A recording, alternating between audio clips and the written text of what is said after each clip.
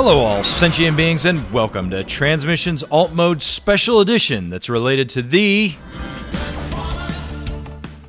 On this very special Transmission's Alt Mode, we welcome veteran Transformers comic book artist Alex Milne for an in-depth interview about his work, life after More Than Meets the Eye, and his new upcoming ROM vs. Transformers miniseries. We have all of this and so very much more on this Transmission's Alt Mode Special Edition. Transmissions is powered by listeners like you. If you enjoy our shows and want to help support us, please visit transmissionspodcast.com/support to find out how to donate. Welcome to Transmissions, the podcast that joined the Soul Star Order. I'm your host, Charles, aka Big C, and I'm joined by the excellent Transmissions team. Jeremy, aka Yakko. How you doing? And Daryl, the Cybertronian Beast. Hey, how's it going? Let's talk Transformers.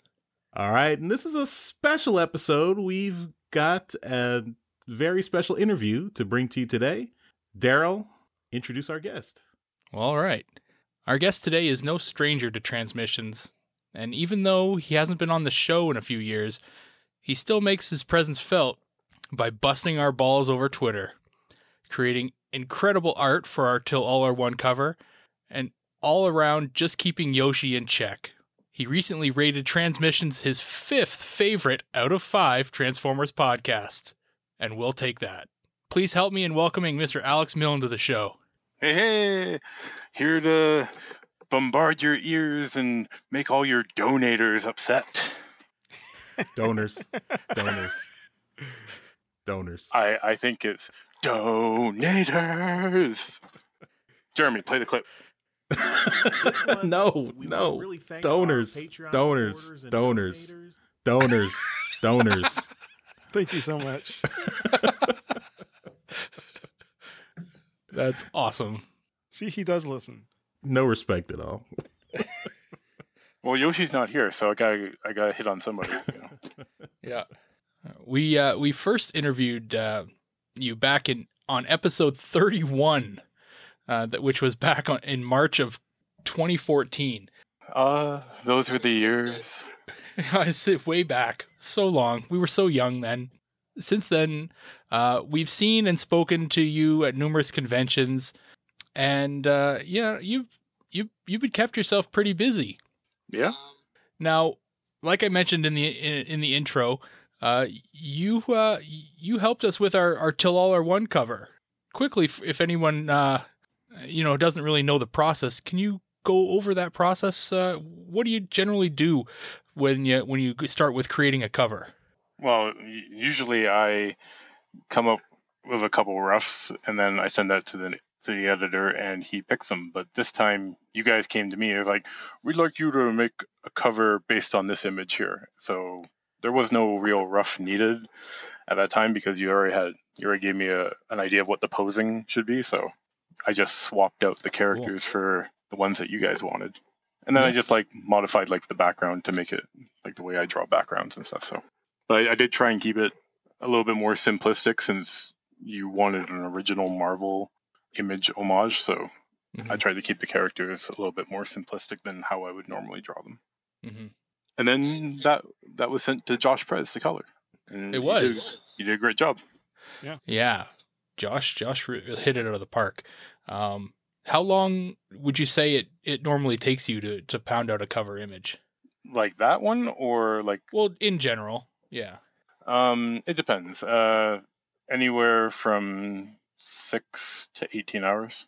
Wow. It really depends on what's going on the image. Okay. So I was thoroughly impressed with the speed that you got ours done. It seemed like no time. So if you were doing a George Perez style, every single character in the book on one cover, that would just take 32 hours. Well, they'd be pretty tiny, so probably not. But if I did the connecting cover for the countdown to 50, that took me 2 weeks to do. Wow. Yeah. And it's not 2 weeks of full on sitting down 8 hours a day or 24 hours a day or whatever. It's just I did it over a span of 2 weeks, which was a long time. Mm-hmm.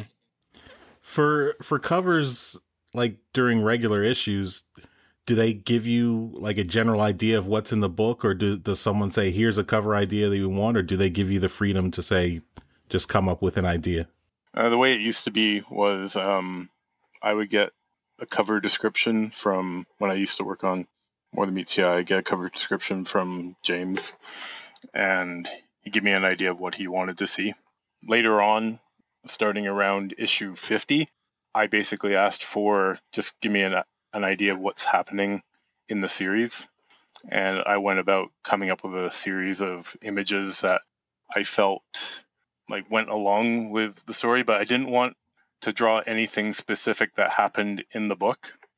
I wanted to do a series that was more the emotional content of what the characters were feeling at that time. So a buildup of like tension and dread and fear and loss. So that's how I came across with covers 51 to 55. The only one that was really a literal sense of what was happening was number 52, and that was Tarn beating up on Megatron. But I just couldn't resist having like a beat up Megatron face looking like if I had the chance, I'd beat the crap out of you. You're lucky right now. Because Megatron's like doesn't look like he's like weak or like timid taking that pummeling. He looks like I really want to rip you apart in that image. So that's what I wanted to do. Well, some of those covers that you're talking about, some of those late More Than Meets the Eye covers are iconic, really beautiful images. So yeah, well done. Getting into conventions, because like I said at the start, we've seen you at quite a few. Are there any conventions that you really, really want to go to but haven't had the opportunity yet? Oh, there's like a bunch of them that I haven't had the opportunity to go to at the moment. I want to go to Emerald City Comic-Con at some point.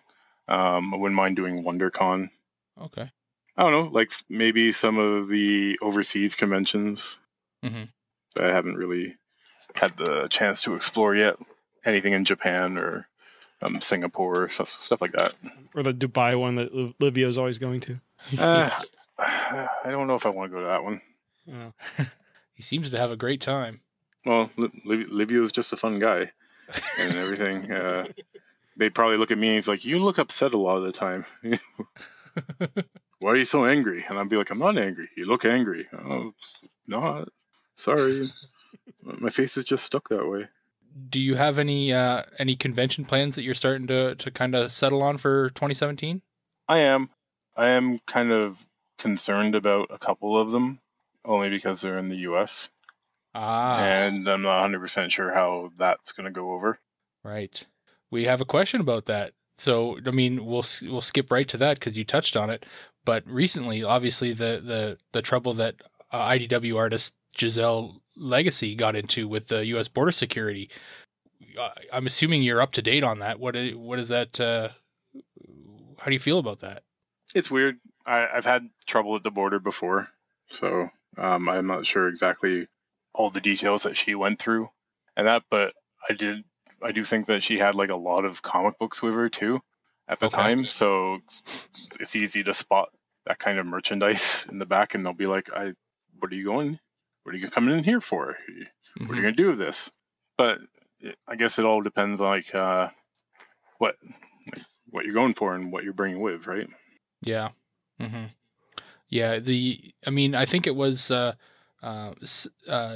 Peter Durocher mentioned earlier this year that she's not doing any U.S. conventions this year because she was afraid of this kind of thing happening. So, and or worse, obviously. So, it's definitely a fear that a lot of people are thinking of. Not just in the comic book industry. It's all around, right? So, yeah, I just think it's kind of ridiculous because whenever I go to these conventions, I end up spending a lot of money on hotels, food, and merchandise over there. Sure. So I'm pumping a lot of money into your economy that maybe the general person wouldn't pay out. Yeah. Like for going to these conventions. So like you're basically hurting yourself from stopping some of us from going over there because like we're willing to spend money to go to the U.S. Yeah. Well, and the fact that you're there, more people are spending money as well. Yeah. Yeah. And it's like, I got no problem with U.S. artists coming up over here. In fact, I like it a lot. I'd be like, yay, I don't have to travel that far. Just go to Toronto for Fan Expo and hit them up there for signatures and stuff like that. Well, that brings up another question that I hadn't actually thought of, because I did see you this past Fan Expo in September in Toronto. And do you go out and look for people that you're a fan of and chat with them or get them to sign stuff of yours?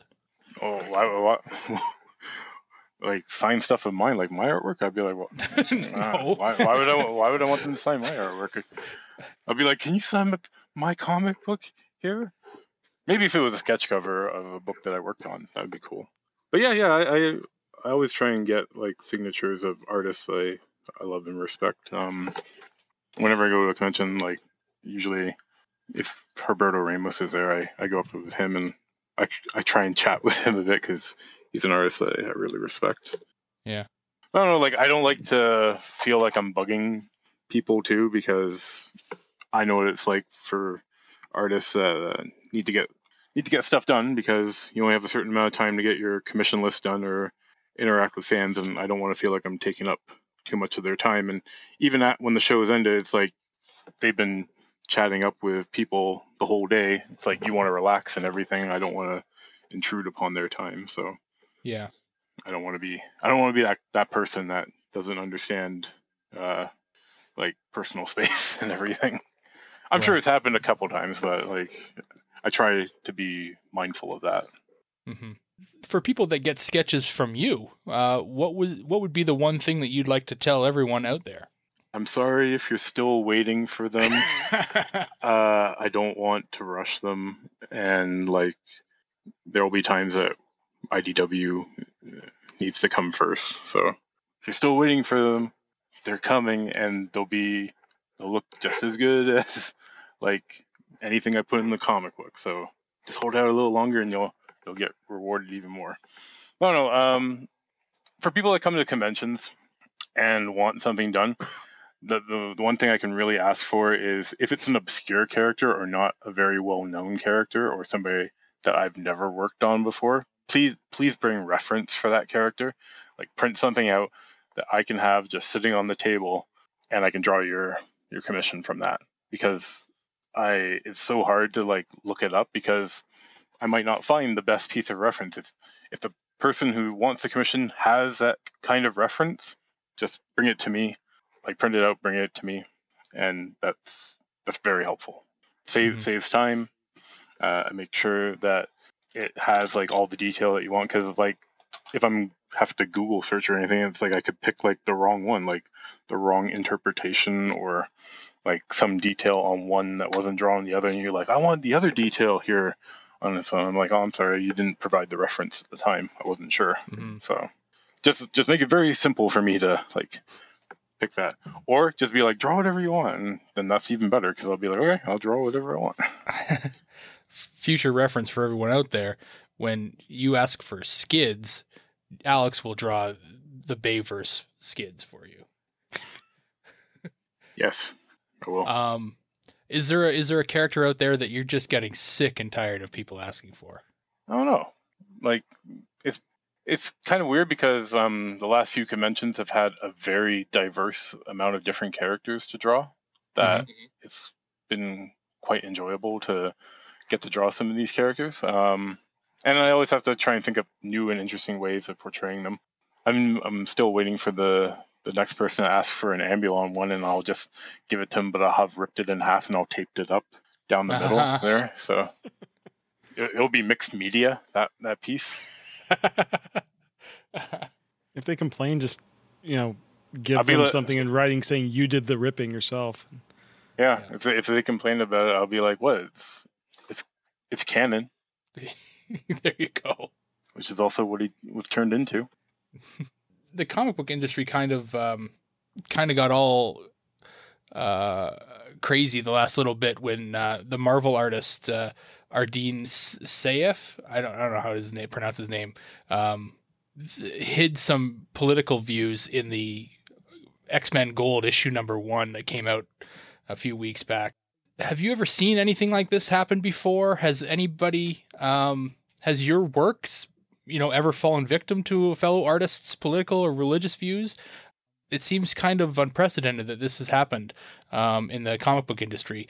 But, since we're talking to you and you're an artist as well, it seems like a topical question for you. There's always going to be like Easter eggs in work, and I've been told, Of course. like, don't throw in Easter eggs to websites anymore and stuff like that, because I sometimes throw in like TFW or some other website, or name somebody drawing like graffiti on the background, right? Right. They're like, well, we don't like that. I'm like, okay, that's not a problem. But nothing like what that fellow did. And I was just like, wow, that's something for my comic book. For my comic book. Can you put that issue aside for me, please? Yeah. You snuck in Amy and Dave from Underbase into an issue, didn't you? I did, and I sneak Josh in there. Whenever I have to draw like an Earth, whenever I get to draw like a comic book set on Earth, and you get to do a crowd scene, like I'll put in people that I might know. It's little background things, but that's not really too big of a deal, as long as like they're cool with it. Mm-hmm. Like the person that you're sneaking in. Yeah. Right. But is there anybody in the More Than Meets the Eye Revolution one shot? Should I go back and look through that and see if I can find somebody? I think that book I had to do at such a pace that I didn't have time to really plan it out as much as I would have liked to. So plus the scenes in that book really just focused on the two scavengers and what's his name, the G.I. Joe guy. Oh, MP3. Yeah. It's a forgettable issue for me. So like it's easy for me to forget the names in that book, because I'm just like, yeah.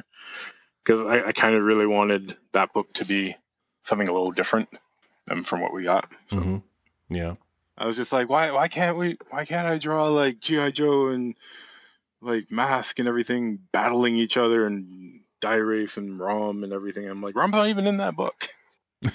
I'm just like, oh man. And I was like, why can't I draw something like this on the cover? Everybody's like eating at like a diner outside. That would have been fun. Just give me an issue of that. But I didn't even get that. Yeah. You recently subbed in and did the art for Optimus Prime number 4, which this book was formerly Transformers, which was formerly Robots in Disguise. And one of the main differences between it and More Than Meets the Eye is the inclusion of the human characters. What was it like getting back into drawing humans in Earth settings instead of just Transformers in space? It was different. I had to make sure that I wasn't making up stuff now. So, but like I had done the Revolutions thing, which was Earth-based. Right. So I was somewhat a little bit more used to looking up reference for areas that I wanted to go. Probably the easier thing was the writer, like John Barber, was able to, if there was like a setting there, he had it in the script. He gave me a piece of reference that I like, here's where they're going to be. I'm like, all right, this is really good, because it now makes me actually gives me a piece of reference to go off of here with the more. You're talking about like a real world setting. Yeah, real world setting there. With the More Than Meets the Eye Revolutions one, I had city names but no reference to go on. So what I actually did there was I went into Google Earth and I found a street scene, and like I was like, okay, this is the area that I'm going to set up for the first part of that book when you see Grimlock destroying the city there. And I was able to rotate the view around, because if I wanted a different angle on the street, I wanted to know what the buildings were on the opposite side. And then I looked up, because there were two cities named in the book on Grimlock's tirade, and I went into like a map and looked which destination, where the destination is going, where was the middle point where the first city was, so I could map out a route, so I knew which highway he would have been on. So when I was drawing the highway sign, I was getting the correct highway that he could have been on to take his route to wherever his sword was. So there's a bunch of stuff that like I had to research out there, whereas with Optimus Prime, some of it was provided for me, and that was a great help. But then I was also, when the scene where you had Thundercracker and Marissa Fairborn walking through the bazaar, I was Googling that to find images of what kind of merchandise you would find at a bazaar, like rugs and how the buildings were set up, like balconies, windows, air conditioner units outside, like because it's in a hot climate that they were in. It's just stuff like that. That's cool. You really did your homework. With the Optimus Prime number 4, what were the 2 Easter eggs that nobody ever found? Those 2 Easter eggs. There. Okay. One of them. So there were 5 total. There were 5 total. That you put in there. Three were found. 3 were found. And I mean, we have them listed in the show notes, so anyone can check them out if they want. But if you want to go recap them, Charles, can you recap them for us? Yeah. So there's Mechanable. Yep. And Kremzeek, and then there was what was the other one? Josh Perez. Oh yeah, you snuck in your good buddy Josh Perez there. That's a Bumblebee shirt. Now the other 2, they're a little bit more subtle. One of them's probably probably very tough to find. But the one that's a little more subtle that you might not think is an Easter egg is on the page where you have RC sparring with what's the name of that little droid bot? Doc. Doc. On the wall there is a medical cross thing. Is what I set up in More Than Meets the Eye, was the symbol for the medical unit that was not set up in previous Transformers books. So that was the design that I used that would be on like all the medical guys. So Pharma, First Aid from Delphi and that. So. Okay. So there's that. I just established that. That's what I want in all like medical areas. I want to have that symbol somewhere posted. And the other one is on the page with Thundercracker and Marissa going through the bazaar. There is a child in there that has a Lost Light t-shirt on. It's just like a silhouette of the Lost Light on the t-shirt. It's like a hockey jersey that he's wearing. Oh, I see awesome. that. Yeah. Nice. That's great. Well done. Has there ever been a scene that's been written for you that's intimidated you? You've kind of gotten the writing and been like, oh shit, that's going to be tough. Maybe yes and no. Yes, when I see what I have to draw, and then I'm like, oh, there's all this dialogue to fit in there that I can't just lay it out more naturally. Like I have to make sure like some of the characters are in certain positions that I wouldn't have normally wanted them in, just so that the dialogue flows a little better. Okay. But then there are times where, like in Optimus Prime Mission 4 at the very end, it's like a horde of Sharkticons come out of the ship. And I'm just like, all right, what can I do for a horde? And I'm just like, I just started to draw. And I'm like, yeah, 30 or 40 of them. That's a comfortable number, whatever. That looked fantastic, really. And I think it was, I had mentioned this to you, I think, before, but Matt Moylan's tweet about it, about Alex Milne's the only artist I know that won't blink when you say, I need 50 Sharkticons. Okay. Yeah. I'm crazy enough to be like, challenge accepted. Yeah. Will it work? I don't know until I'm done. Yeah. Doesn't mean I won't complain about it like while I'm drawing it, because I'll be like, oh, why did I do this? But when I step back at the end, I'm like, oh, that's why I did it. It looks good. I'm happy. Yeah. Alex, I would be remiss if I didn't talk about let's call it the elephant in the room. I would kindly ask you not to make fun of my weight. Thank you very much. Well, I think I got you beat, buddy. You're good. So for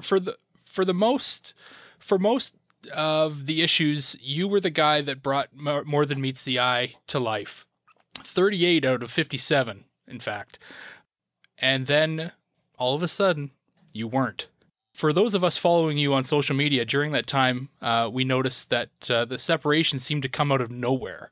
Did you have any indication that they were going to be replacing you on the title when it switched over to Lost Light? Well, I had an email before John Barber left being the editor there, saying that, or asking me if I still wanted to be on More Than Meets the Eye when it was relaunched. And I was like, yeah.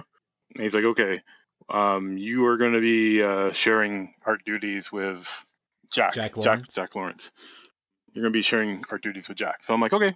I was like, fine, no problem. But the way it says, like, I'm going to be sharing. So I'm like, the way it's just worded there, it's like me, then Jack. I'm like, okay, so I'll start it off. Jack will take over. I'll jump back, whatever. It's fine. I'm like, just what they want to keep the books on time. I'm like, that's fine with me.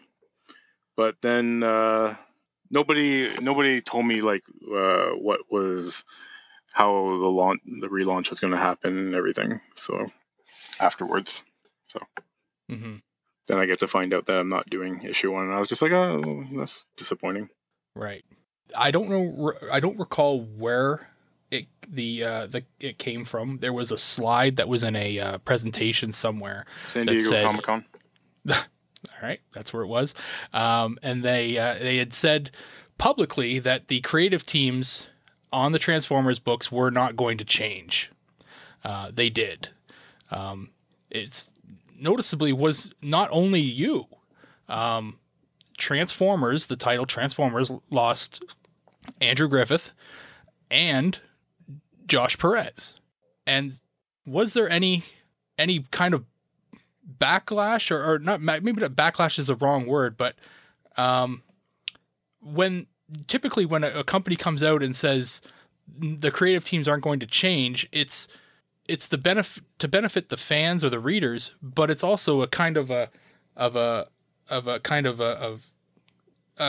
calming thing to the people involved, the artists, the creative teams, because okay, we're relaunching the books, but you guys are good. You're still going to be working on the books, and yet essentially everybody except the writers changed, and us as readers, especially like the four of us that do this show, especially, we were thrown pretty far for a loop here because we got so used to reading the books and got so used to the creative teams. When everything just kind of went up in the air, we really didn't know what to think. Did you have any, conversations with anyone else about the changes? Well, like, I don't want to speak for Andrew. Right, of course. But the impression that I got was that Andrew wanted a change and was looking for another book, like something not Transformers for a while, because he felt burnt out on Transformers. Okay. I think he said something like that on Twitter. Yeah, like, I don't want to speak for him, so I could be getting it wrong. But like, my initial impression is like that he was actually looking for a change. So okay. As for Josh Perez, I don't know what happened with him for that reason. I know at one point Josh Bertram was doing colors for Transformers for a bit.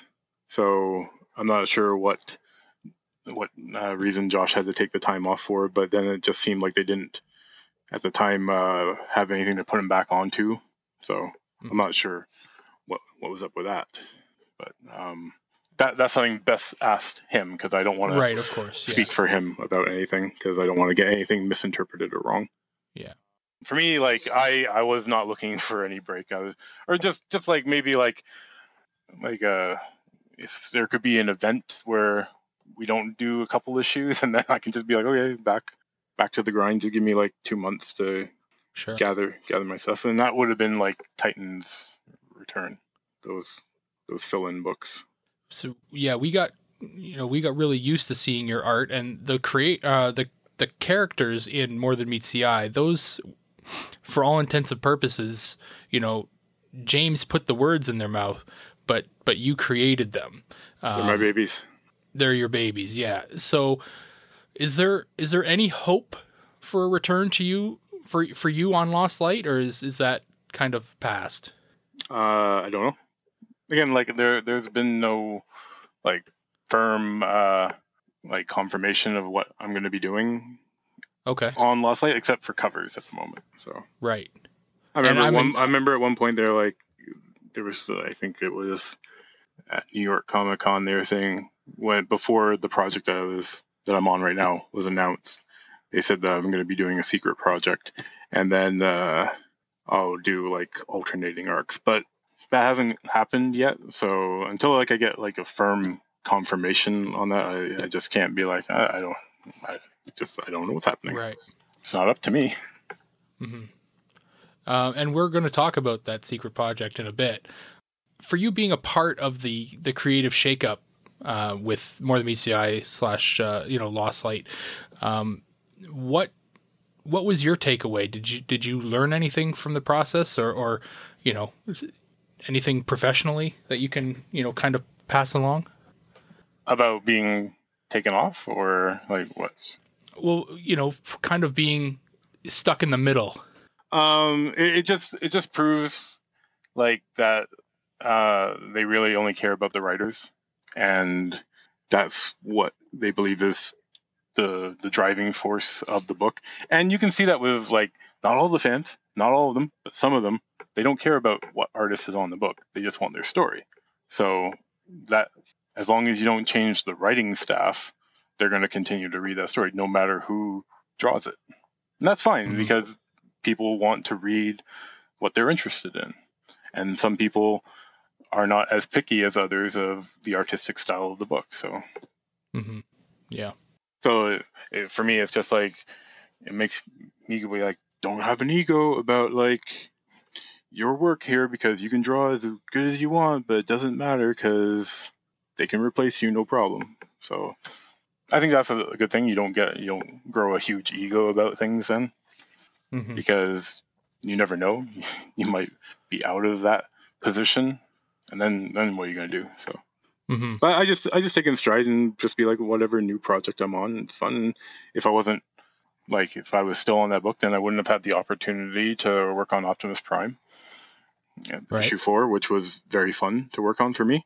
And like, I wouldn't be doing this new project, which is like immensely fun. It's more fun than More Than Meets the Eye has been in the last little while for me. And More Than Meets the Eye has been fun, or it was fun, right?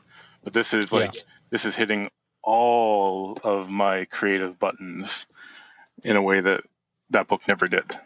Like it would hit like 7 or 8 out of 10 of them, but this is hitting 10, 11, or 12. I'm like, I didn't know I had these ones that it's hitting. It's like, wow.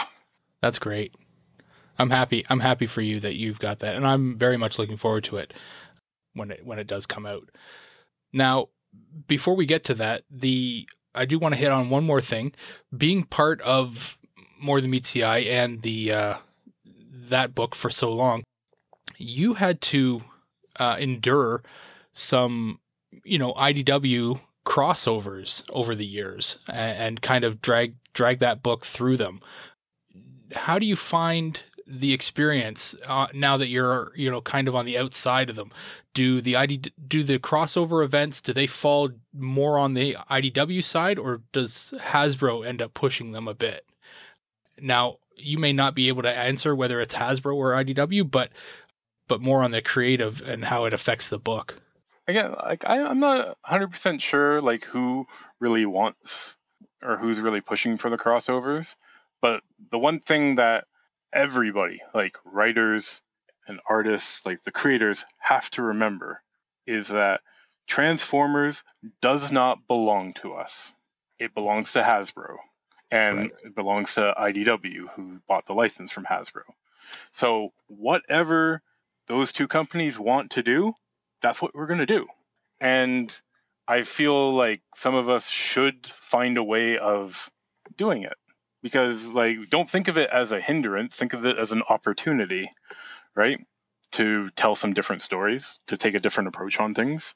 With this new crossover of merging all of the Hasbro properties together, it opens up a multitude of, like, different storytelling abilities and concepts that you wouldn't have had if it was just Transformers anymore.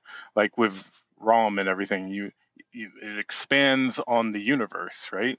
So you could have like the Lost Light running into the Soul Star Knights and like the Die Wraiths and all this stuff and causing even more havoc in the book. So like I wouldn't look at it as be like, oh, it's interrupting on my Transformers story here, but it's like just think of it as like expanding on the universe, and there are alien races out there.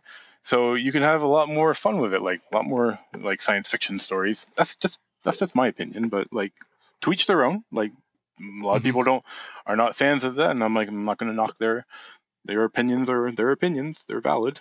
Mm-hmm. But like for creators in that, like just think of it as like an opportunity or a challenge to be like, okay, let me see what I can do with this, and be like, instead of be like, I'll just like toss something out and be like, whatever. I feel like, oh, let me put my best into that and see what I can really come up with, because I might come up with something like I'm really happy with here that I didn't think of before. So I think of it as like an interesting opportunity. Good. Well, that's good. Now, to get into this new secret project, it was recently announced It was. that it was. It was. It was that you and John Barber, as well as Christos Gage, are working on ROM versus the Transformers: Shining Armor. That we are. And it shines brightly. It shines gleaming into the universe. What can you tell us about the book? I can't go into details about things. What's the end? Tell me the end of the book. Well, there's an event that happens, and calamity happens, and death, rebirth. Oh, so they're gonna merge with DC? All that good stuff. Yeah, we'll merge with DC, and it'll be IDW now. So yeah, I've taken a look at the cover that came out for it, mm-hmm. and it looks good. You've got Bumblebee and Ultra Magnus on the cover. So can I assume that the series is going to have a few more recognizable characters, or is it going to have just Bumblebee and Ultra Magnus kind of buddy comedying it up through the ROM universe? I do know from reading the solicits and interviews that have happened already about it, that I can tell you that Starscream is also in it. Okay. There are a few more known Transformers, possibly Decepticons, that will show up in this book. So far, Ultra Magnus and Bumblebee are the two main Autobots of the story.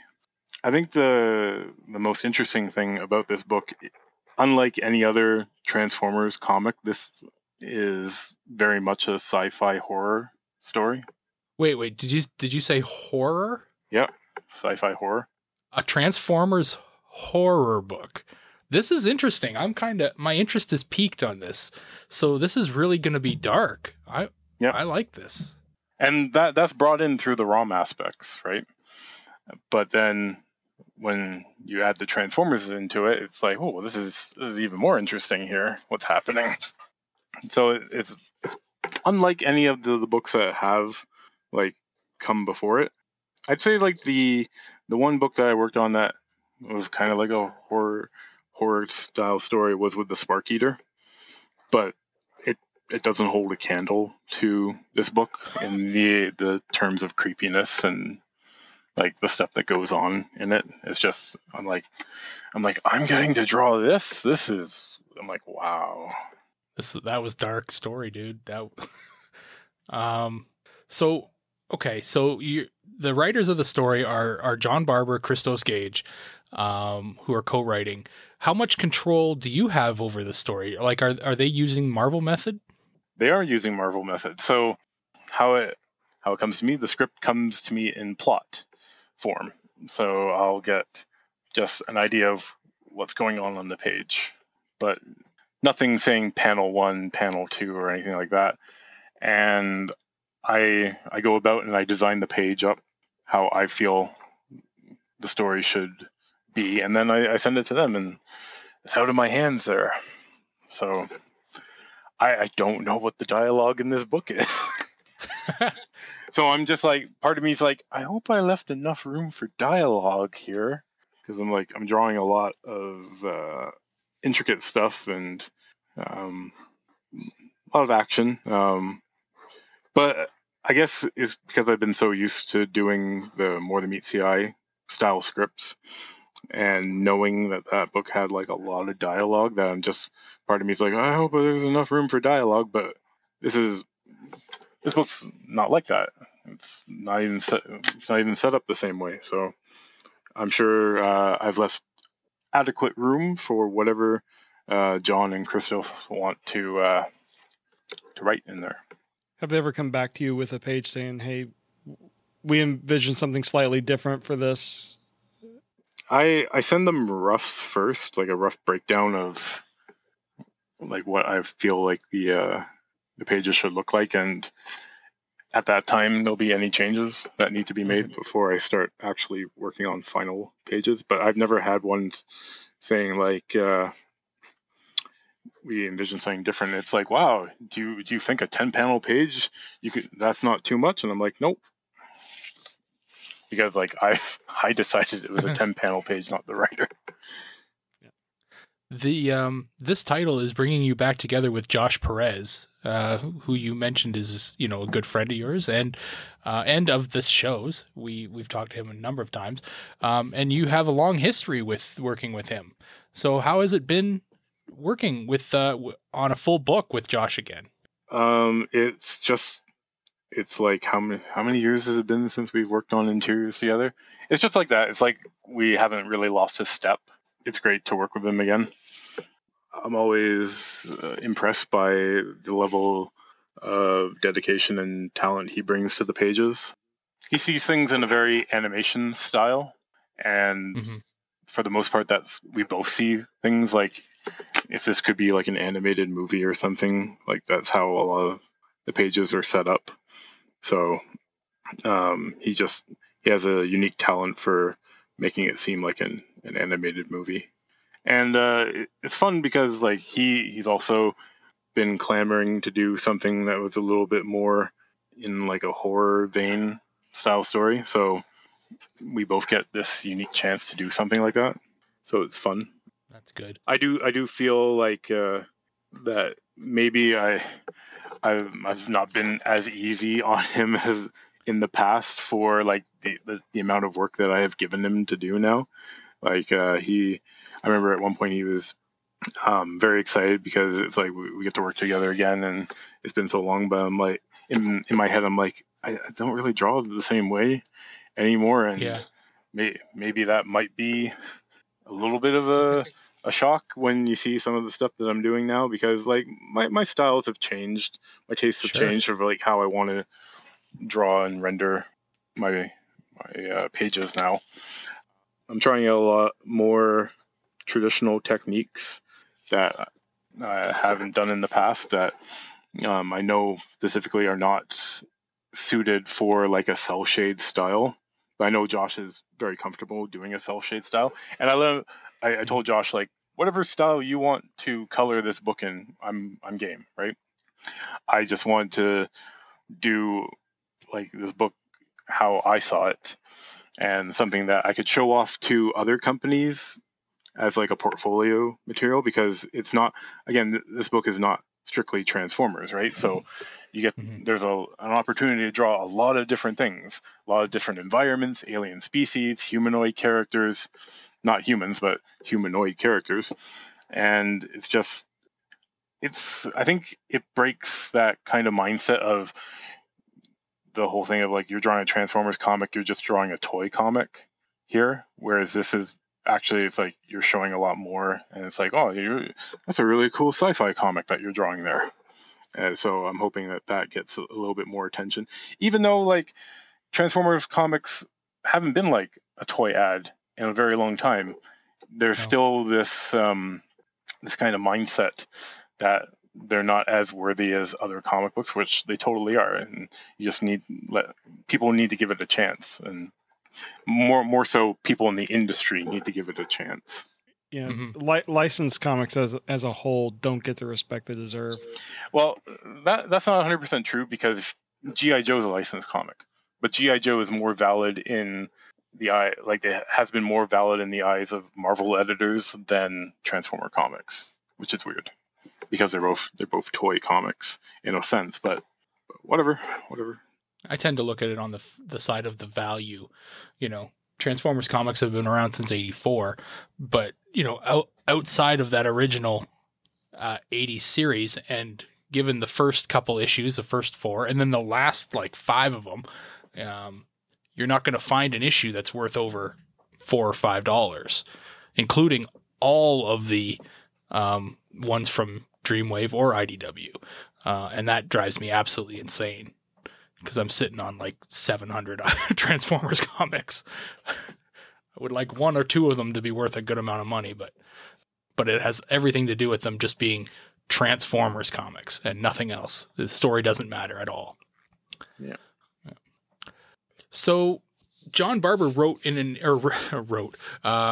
mentioned in an interview that you designed a character named Star Drive. Can you tell us about Star Drive?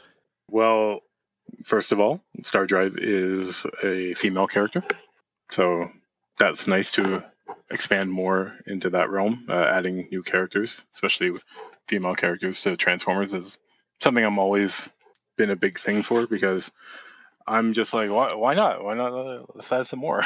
Like, yeah, I'm like, I have no problem adding more female Transformer characters to the universe. I'm down for that. This one doesn't quite know that she's, well, I don't know if it's right to assume like she thinks that she's Cybertronian, because we don't know where she's from, or do we? I can't remember what was said in the interview. I think they said that she was a Cybertronian that like the Soul Star Order rescued as an infant, something Right. like that. So, anyways, from the preview art, you could tell that there was a ship that was shot down there, and we can assume like that she was on board that. Doesn't really know about what's going on in the universe with Cybertron and that, so doesn't know all the horrors of war that Cybertronians have unleashed upon the galaxy, mainly the Decepticons. You're dealing with a character that doesn't know why people are afraid of her. She doesn't know why they're showing all these prejudices against her, and doesn't realize until it's mentioned to her that there are other Cybertronians, right? And then you're going to deal with the whole idea of she doesn't realize there are different types of Cybertronians, like Autobots and Decepticons. So it's going to be interesting to see which side she relates to, right? Who's going to be the slick talker? And you got Starscream in it, so already we know we have used car salesman style talking here that is going to try and sell you on the Decepticons. So we'll see what happens.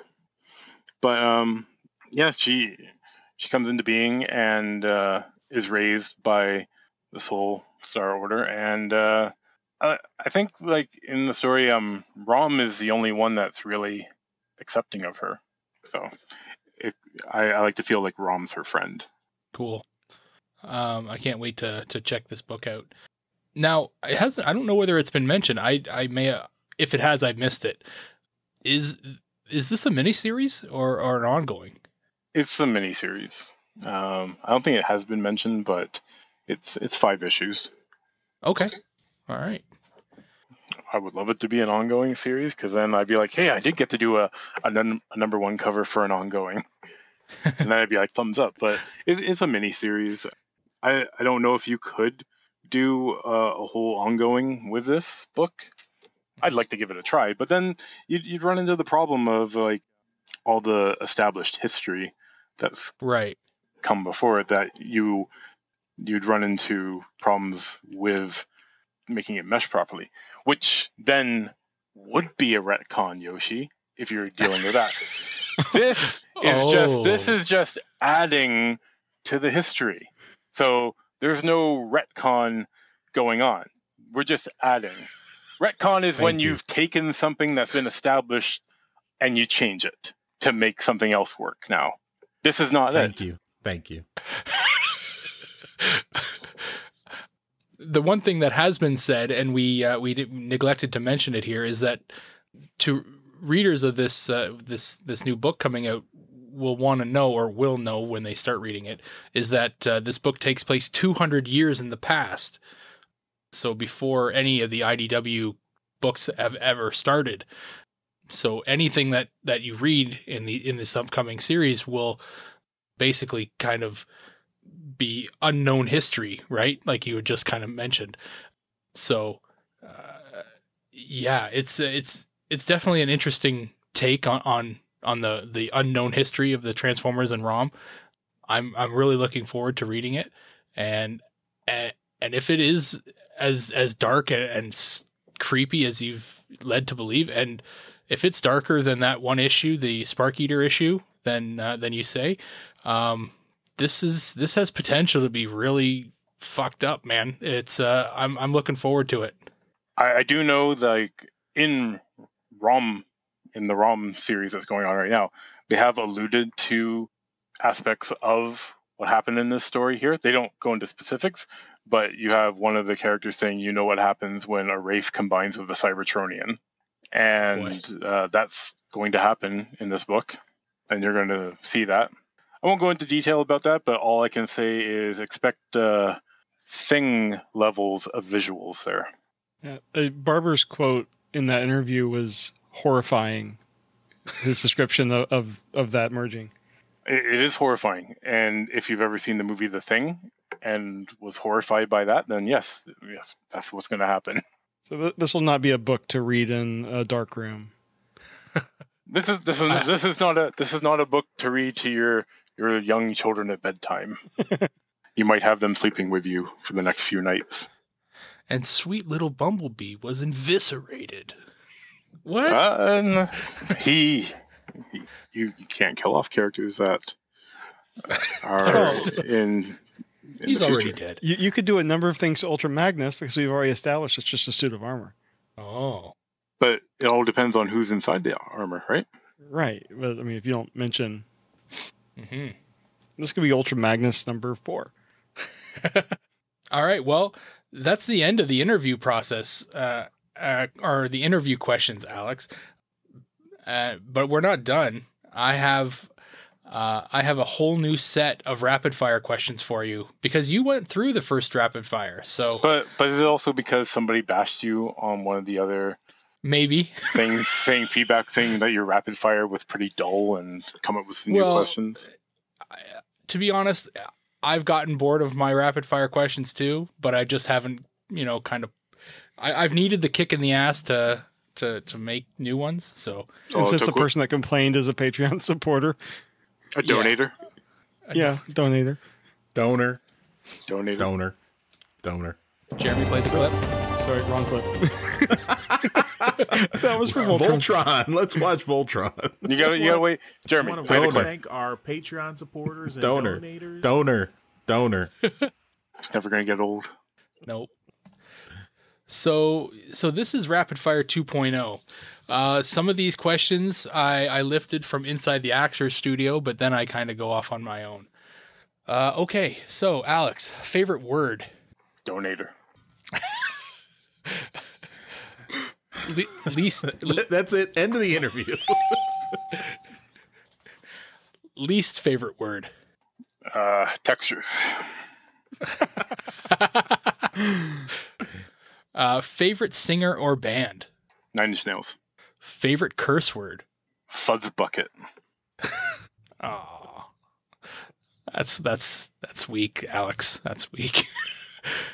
I gotta think of all those virgin ears out there that doesn't want to hear me say fuck cunt nugget. All right. So hey, that works for me. We're gonna edit that into your. What sound or noise do you love? The sound of when I'm biting into a nice juicy piece of steak. All right. What sound or noise do you hate? Every sound that comes out of Yoshi's mouth. Wow. Yeah. Okay. What profession other than yours would you like to attempt? Chef. What was your first job? Grocery clerk. Is there a job you would never like to do? Yoshi's job. What's your workspace like? Cramped. Way, way too cramped. What do you listen to, if anything, while you work? Currently, YouTube coloring tutorials. It makes me feel like I'm in like a studio or classroom again. I just need the social, the idea of social interaction. Well, I guess it makes sense. Yeah, working from home, I can relate. Need some background noise. Is there anything you constantly get asked to do because you're good at it, other than sketching for people? Hugs. Apparently I'm good at hugs. What's the best advice you've ever received? Don't listen to me. What's the last good book you've read? The last one I read, the Bartimaeus trilogies, Amulet of Samarkand. Okay. Never heard of those. Check them out. Is there anything you're currently reading? Not at the moment. I'm waiting for the next audiobook for Lockwood and Co. to come out. I don't have time to actually read a book. Like I listen to audiobooks. Mm-hmm. Because reading means I need to stop what I'm doing and pick up a book and actually flip through it and read words. And sometimes I'd be like, I don't know how to pronounce that word there. But an audiobook can pronounce it for me, and I might understand right away. So, and they do voices, and they're fun. Do you believe in ghosts? Sure, why not? Do you believe in aliens? Well, I'd be pretty dumb not to, because I'm pretty sure there's got to be something out there besides just us. But I don't believe they've visited here though, because they'd be like, why should we waste our time with them? Mm-hmm. Look at them. They can't even say donor properly. They say donator all the time. Except for that one guy. Jeremy, roll the clip. This one, we want to really thank our Patreon supporters and donators. Donors. When you drive on the highway, do you mostly pass people or get passed? Pass people, but then you'll have the odd person that passes you and then almost causes an accident. Mm-hmm. Yes. Pass people within reason, safely. Right. Yes. In high school, other than art class, what was your favorite subject? Business math. If you want to pump yourself up, do you have a go-to song? Yes. You didn't ask what it was. Yeah. It was implied. What is it? We're Not Gonna Take It by Twisted Sister. It's a good song. It's good. Do you have a guilty pleasure TV show? Yes. What is it? The Crown. What? I don't know that one. It's on Netflix. It's Oh, okay. It's a series about the start of the reign of Queen Elizabeth. Okay, cool. What's your favorite movie? That's a tough one because there's a bunch, but probably Aliens. Right on.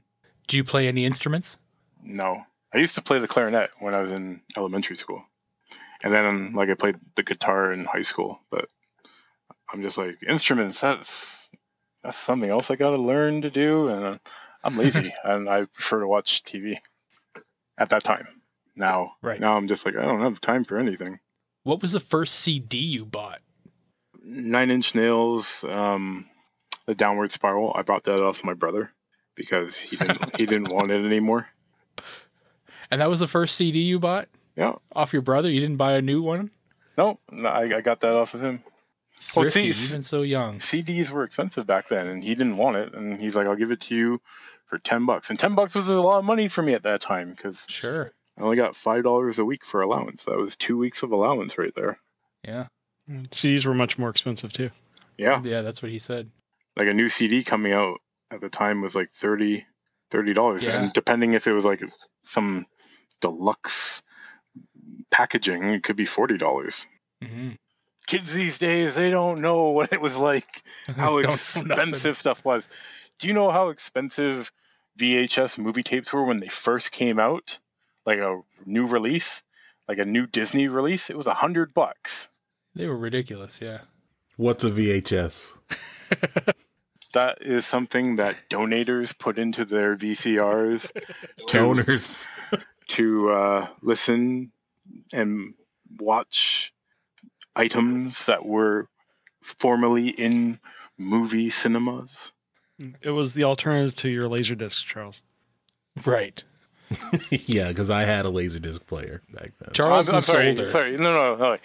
VHS is too modern for him. He probably understands Beta. Yes, Charles had a Betamax. Outside of Transformers, do you collect anything else? Oh yeah. This is going to take hours to explain everything I collect. Yeah, I collect a lot of art books, science fiction stuff, Star Trek, Star Wars, Lego. I love Lego. I'm addicted to Lego. That's my new plastic crack. And then all of a sudden, I got into buying Transformers again, and I was like, crap. So it's like spending even more money now, money I don't have. Next. All right. No, that's it. Actually, that's the end of it. I don't have any more unless anybody else has any. How rapid do you think Daryl's rapid fire questions actually are?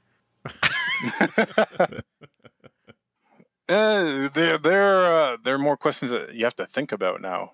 So yes, they're not as rapid. I was all ready for like, who would you choose here, and you give me some wacky choice, and I was just going to be like Tara Strong. Yeah, we should add something with voice actors. Yeah. Yes. Which voice actor is the dreamiest? Then that'll go to David Kaye. He can like whisper sweet nothings to you in a Beast Wars Megatron voice. Well, can we expect you at TFCon Toronto this year? Oh yeah, I'd be dumb not to go. it's your the local con. I'm pretty sure that they announced that I was going. So. Oh, did they? Okay, Yeah. I don't remember. Long time I ago. doesn't pay attention to the alt mode stuff. No, I clock out for alt mode, but I assume any Toronto cons that you'll be basically in attendance or circling the parking lot. Yeah. I don't know if I'll go to Fan Expo or not. I wasn't happy with the spot I had last year, but we'll see. I might go again. All right. Well, thank you so much for joining us and really, you allowed us to dig deep into a lot of the questions that we had over the last little while with you and a lot of the stories around you and the books and stuff like that. So, we appreciate that. No, that's not a problem. It's good to talk about things so that nobody can get confused about stuff. Right. Rumors get started. It's best to just go to the horse's mouth, right? Yeah. So if people want to get a hold of you on social media, would you just refrain from having them do that, or Don't talk to me. Yeah, it's like I'll be like, you can get in contact with me at your own risk. yeah, If you like hearing about like Lego and pizza and hot dogs and stuff like that. You can find me at Twitter or on Instagram. Got the Instagram going now. you got? Is that also yeah, Marker Googer? Marker Guru 001. Some shameless person took the regular Marker Guru. I'm like, damn it. Oh well, it's not a big deal. those bastards? Right on. All right. Well, thank you so much again. It was great to talk to you, and I'm sure when we see you at TFCon, we'll have a chat there and see what's going on, because that'll be real close to the launch of the ROM Transformers book. So The week before. real TFCon close. couldn't push it back a week. Yeah. Maybe we can get IDW to push it forward, because the book's done and There you go. like the issue's done. I'm done issue 2. I'm starting issue 3 this week. So Maybe they could send some copies with you. Hey. yeah, That'd be good. Send some copies. John Barber will be there. Yeah. Oh, See yeah. if you can get Josh Christos Press. Gage to go. I don't know. He might be busy, and he might be like, why would I want to come up to Canada? It's like, I don't know. It's Canadians. amazing. It is amazing, but most Americans think that we're crazy, which is true. We're pretty Well, I mean, it goes both ways.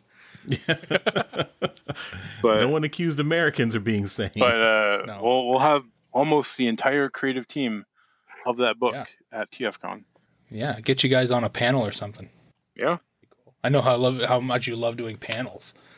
Maybe we can get all of them in a room for an interview. Yeah. I was like, panels, I'm just like, oh, what? And it's like, who would you ship on here? And I'll be like, and it's just like, I already told you, I ship shipped Skids and Nautica. Damn it! And now one of them's dead. So my ship's been destroyed. Stop rubbing it in. It hurts. So you'd Awesome. ship a character that actually turns into a ship. Yep. Awesome. All right. Well, thanks again, and we will talk to you later. Awesome. Thanks for listening, everybody, and bye for now. Thanks, donators. I don't do goodbyes very well. Goodbye, everybody. Thanks for listening to Transmissions. Remember, you can help support the show by donating to us directly via Patreon or PayPal. Once you become a donor, you will receive access to donor-only goodies, like donor-only contests, listening to us record transmissions live, and getting transmissions swag at 20% off. You can find links for this at transmissionspodcast.com/support. Subscribing to us on Stitcher, iTunes, and Google Play is also a great way to support us here at Transmissions. Every subscription we get helps us get better noticed on those services. Leaving us a comment and 5-star review doesn't hurt either. Be sure to come chat with us on Discord. You will find a link for Discord at transmissionspodcast.com/discord.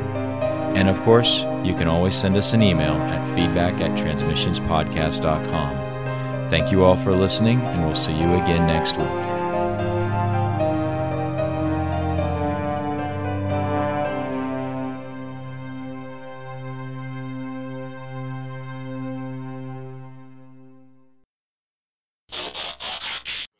I like to thank the donators for listening to all of us ramble on.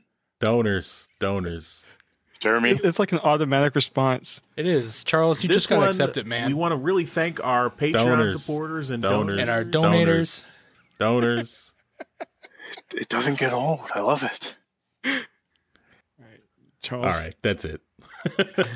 He's like, you're not coming back on here, Alex, ever again. I'm just like, well, maybe your donators want me back. Yep. Perfect. Goodbye, everybody.